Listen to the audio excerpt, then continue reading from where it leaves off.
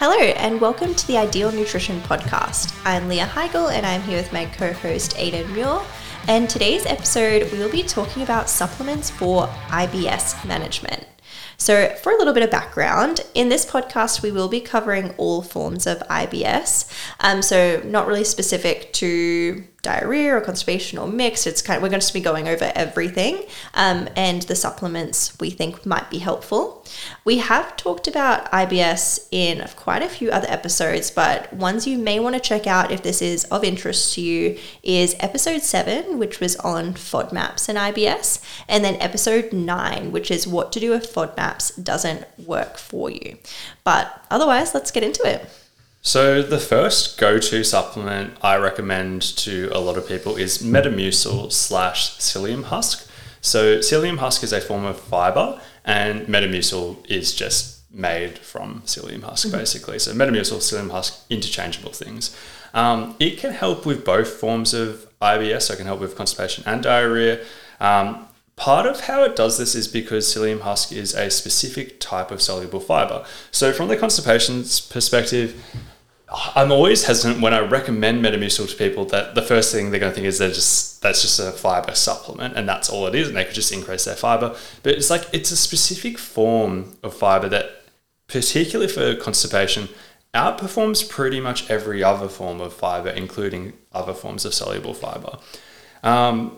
The reason it does this from a mechanism perspective is that it absorbs water and makes a bit of a gel-like substance that makes it easier for the stool to pass. But from an outcomes perspective, 10 grams of psyllium husk per day often improves all symptoms of constipation by about 50% on average. One of the reasons why I highlight all symptoms is because some studies, for example, if people massively increase their insoluble fiber intake, they will notice an increased frequency of going to the bathroom, which if looked at in isolation could be looked as a huge improvement, but other symptoms could get worse, like they could have worse gas, bloating, incomplete evacuation, straining, etc.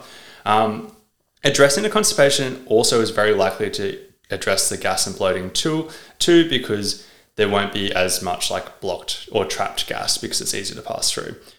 And so Metamucil and psyllium husk are well known for constipation. Something that they're less well known for is that they can also help mild to moderate diarrhea because of that same soluble fiber mechanism of absorbing or soaking up some of that water. So it can help with both ends of the spectrum as well. The next one that might be helpful to you is peppermint oil. So peppermint oil contains menthol, which can help the intestines relax. And then because those intestines are relaxed, it can allow the trapped gas to pass through more freely. So it's particularly known for its benefits to bloating. But the relaxation of the intestinal muscles can also reduce nerve-related pain. So in terms of outcomes from peppermint oil, we're particularly looking at potentially a reduction in bloating, but also stomach pain related to IBS symptoms. From a stool perspective, not so much on the diarrhea front, but since trapped gas can compact fecal matter causing constipation, reducing the amount of gas that is trapped in the intestine could potentially help with overall constipation management. So a little bit of an indirect link there, but it could be a beneficial kind of side effect of that. In regards to research, the most extensive review of peppermint oil included data from over 800 patients from 12 clinical trials. So quite a bit of research there. And that review showed IBS symptoms were 44% less common in patients who took peppermint oil compared to those who took a placebo. So based off a very small intervention, that's quite a lot of patients that are seeing an improvement in overall IBS symptoms. In regards to how you want to take it, it is quite specific in how it's dosed. So for adults, a dosage of 0.2 ml to 0.4 ml of peppermint oil taken a few times per day in the form of coated capsules works best usually. So something like your Mintec tablets, which can be found at pretty much any chemist in Australia. I'm sure there's other brands as well, but that's the one we kind of have access to. where you don't want to take peppermint oil not in a capsule just because there is that kind of risk of it burning the esophagus and having other not so great side effects, so capsule form works best. Something else to note is that peppermint tea, unfortunately, is not as effective.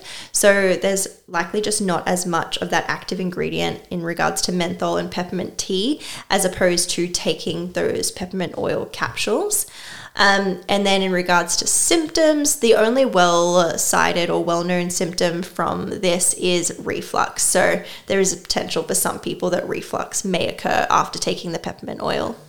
One other area where I quite like peppermint oil, and you could also extend this to Metamucil as well, is for people who experience constipation when they travel specifically, like whenever there's a change of routine or anything like that.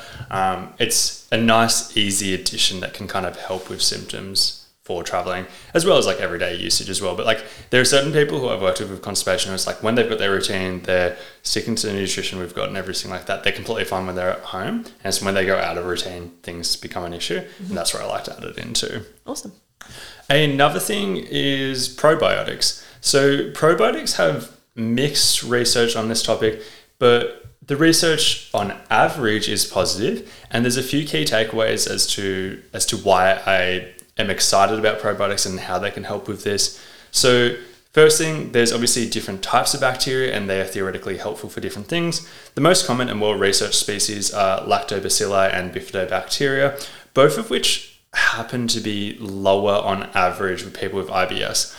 Like if you just went through looking at research on the microbiomes of those of people with IBS and you saw these kind of like, I don't want to say deficiencies, but lower amounts, you could see that it kind of makes sense that addressing that could theoretically help. In terms of the effectiveness though, as I said, the research is a bit mixed. The most recent review was in 2022 and it highlighted on average they can provide benefits. You can see that review in the show notes. But one I want to talk a little bit more about is a tiny bit older than that. It was at least 2016 or 2017, I believe. And it was a review from the British Dietetic Association. The reason why I'm going to talk about that is just because I've done a massive deep dive on it and know it really well. And they had some key findings that I think make it easier to understand. Of the 29 studies they assessed, 14 of them showed a positive result. That means just under 50% had a benefit. That's obviously worthwhile when you're thinking about how this could relate to you, being like, maybe it might help, maybe it might not help. But the ones that didn't show a benefit, so the other 15 studies, they didn't show downside. It was just like, once again, it might help, it might not. And we could spend time digging into specific strains that are most linked with benefits, because if you went through that, you'd find that kind of stuff. But that would be a whole podcast by itself. Once again, in the show notes, though, we have a blog post on that. If you wanted to start probiotics and you wanted to like optimize this, I'd recommend reading that blog post. But I'm taking a moment here as to why I am more excited about this. Of the 14 studies that showed benefit, 10 different strains of probiotics were used. So every single one of these studies, to the best of my knowledge from my memory, only used one strain in each study. If you were to get a probiotic supplement, you would find multiple strains in there. That's kind of a reason for excitement because one, maybe the product is more effective than what we're seeing in research because they're using multiple strains, whereas the research is only using one strain. But two, the other reason why it gets me excited is that like if each study uses just one strain each, and of those 14 studies, 10 different ones were used, that therefore means only a couple of strains have been tested more than once. How do we identify the optimal protocol? Obviously, we would want to be testing different dosages.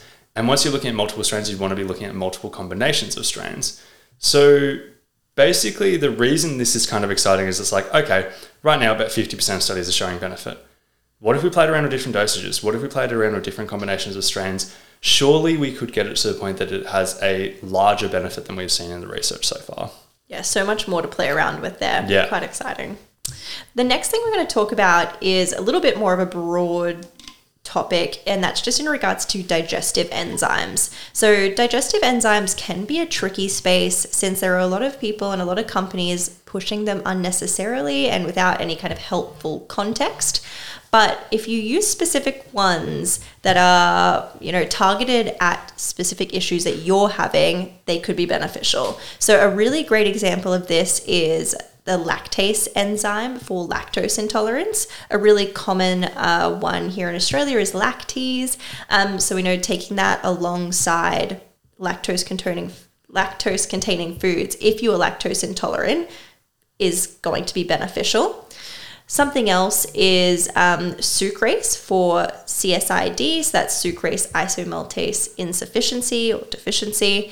So taking a sucrase enzyme when you're having sucrose, as well as something like starch away when you're having starches, because that particular condition is an insufficiency or a deficiency in those particular digestive enzymes. Supplementing those enzymes with foods that are high in those things require those enzymes is going to reduce symptoms.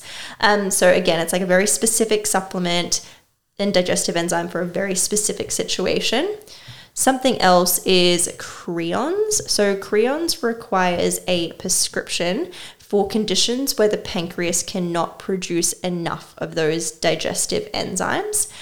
So again, when you take creons alongside foods that may cause you symptoms and you're replacing those digestive enzymes, that can be useful.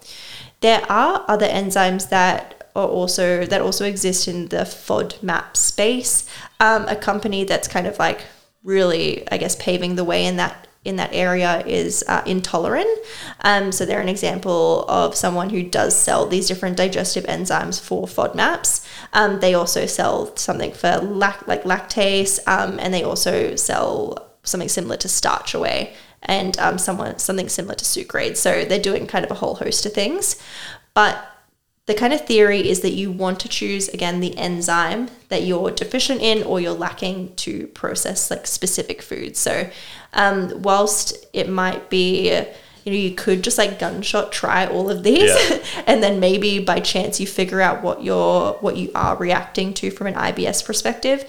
Don't know if that's necessarily the best way to go about it. Yeah, and like I guess finances is also a factor. Yeah, it's like with those products, I've had clients who once again get excited and then they like do the maths and like hang on, it's expensive. It would add up. So it's like, finance would be a factor if you're just gunshot approach, just testing everything. Like $60 a bottle and you're trying all these different things. Probably not the most budget friendly. So I would say those 3 areas. Is that 3 areas? I think it's 3 areas. Yeah. Those. Yep. Four.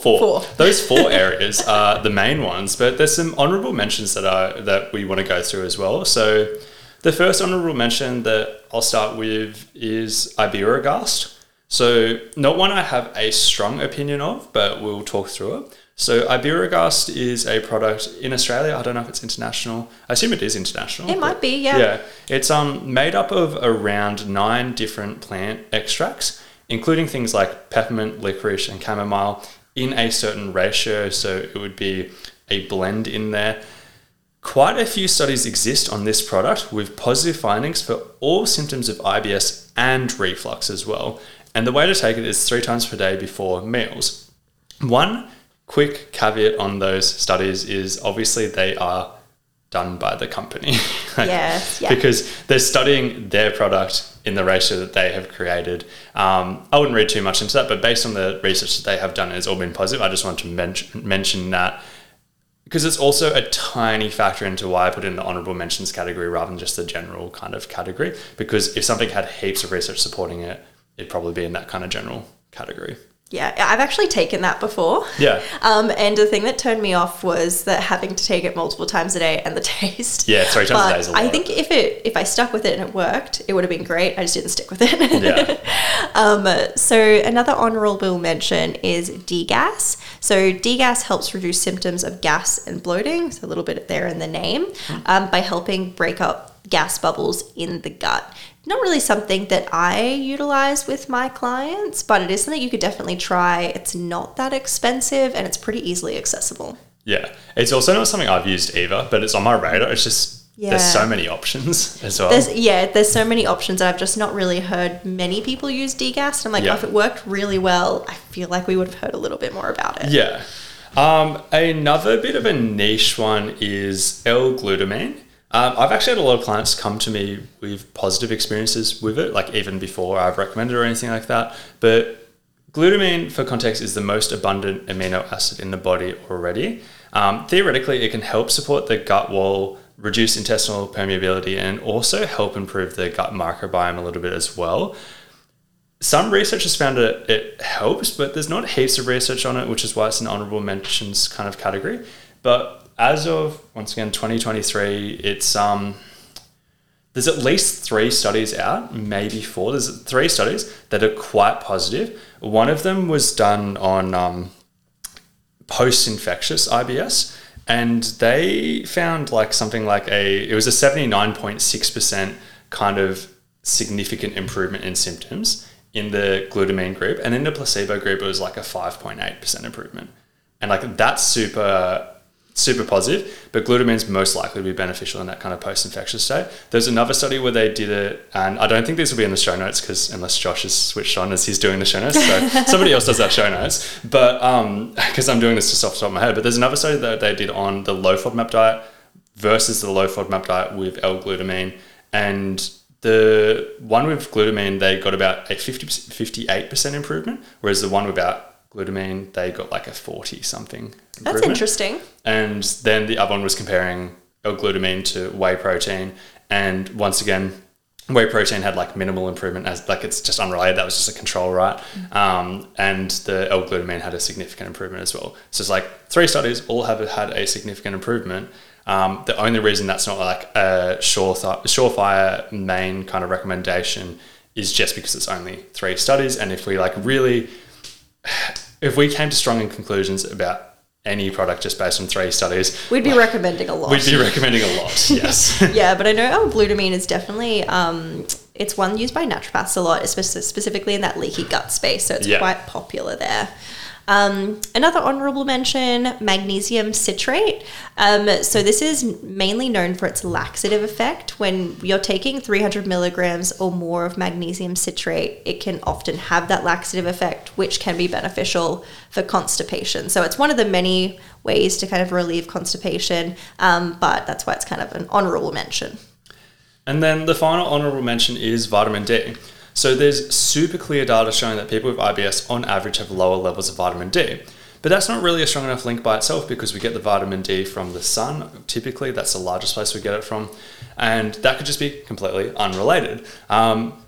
Ideally, to come to a strong conclusion about this, we would need a bunch of research showing that people who were previously vitamin D deficient, having then go on to improve their symptoms by addressing... people who were previously vitamin D deficient, measure their symptoms, address the vitamin D deficiency, measure their symptoms again, and see improvement. That's kind of what we'd need heaps of.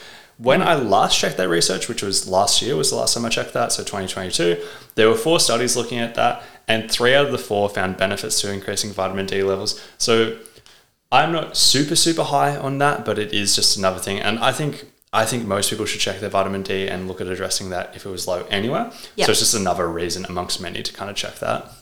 That wraps up episode 122 of the Ideal Nutrition Podcast, exploring supplements for IBS. If you haven't yet left a rating or review, it would be greatly appreciated for you to do so. But otherwise, thanks for tuning in.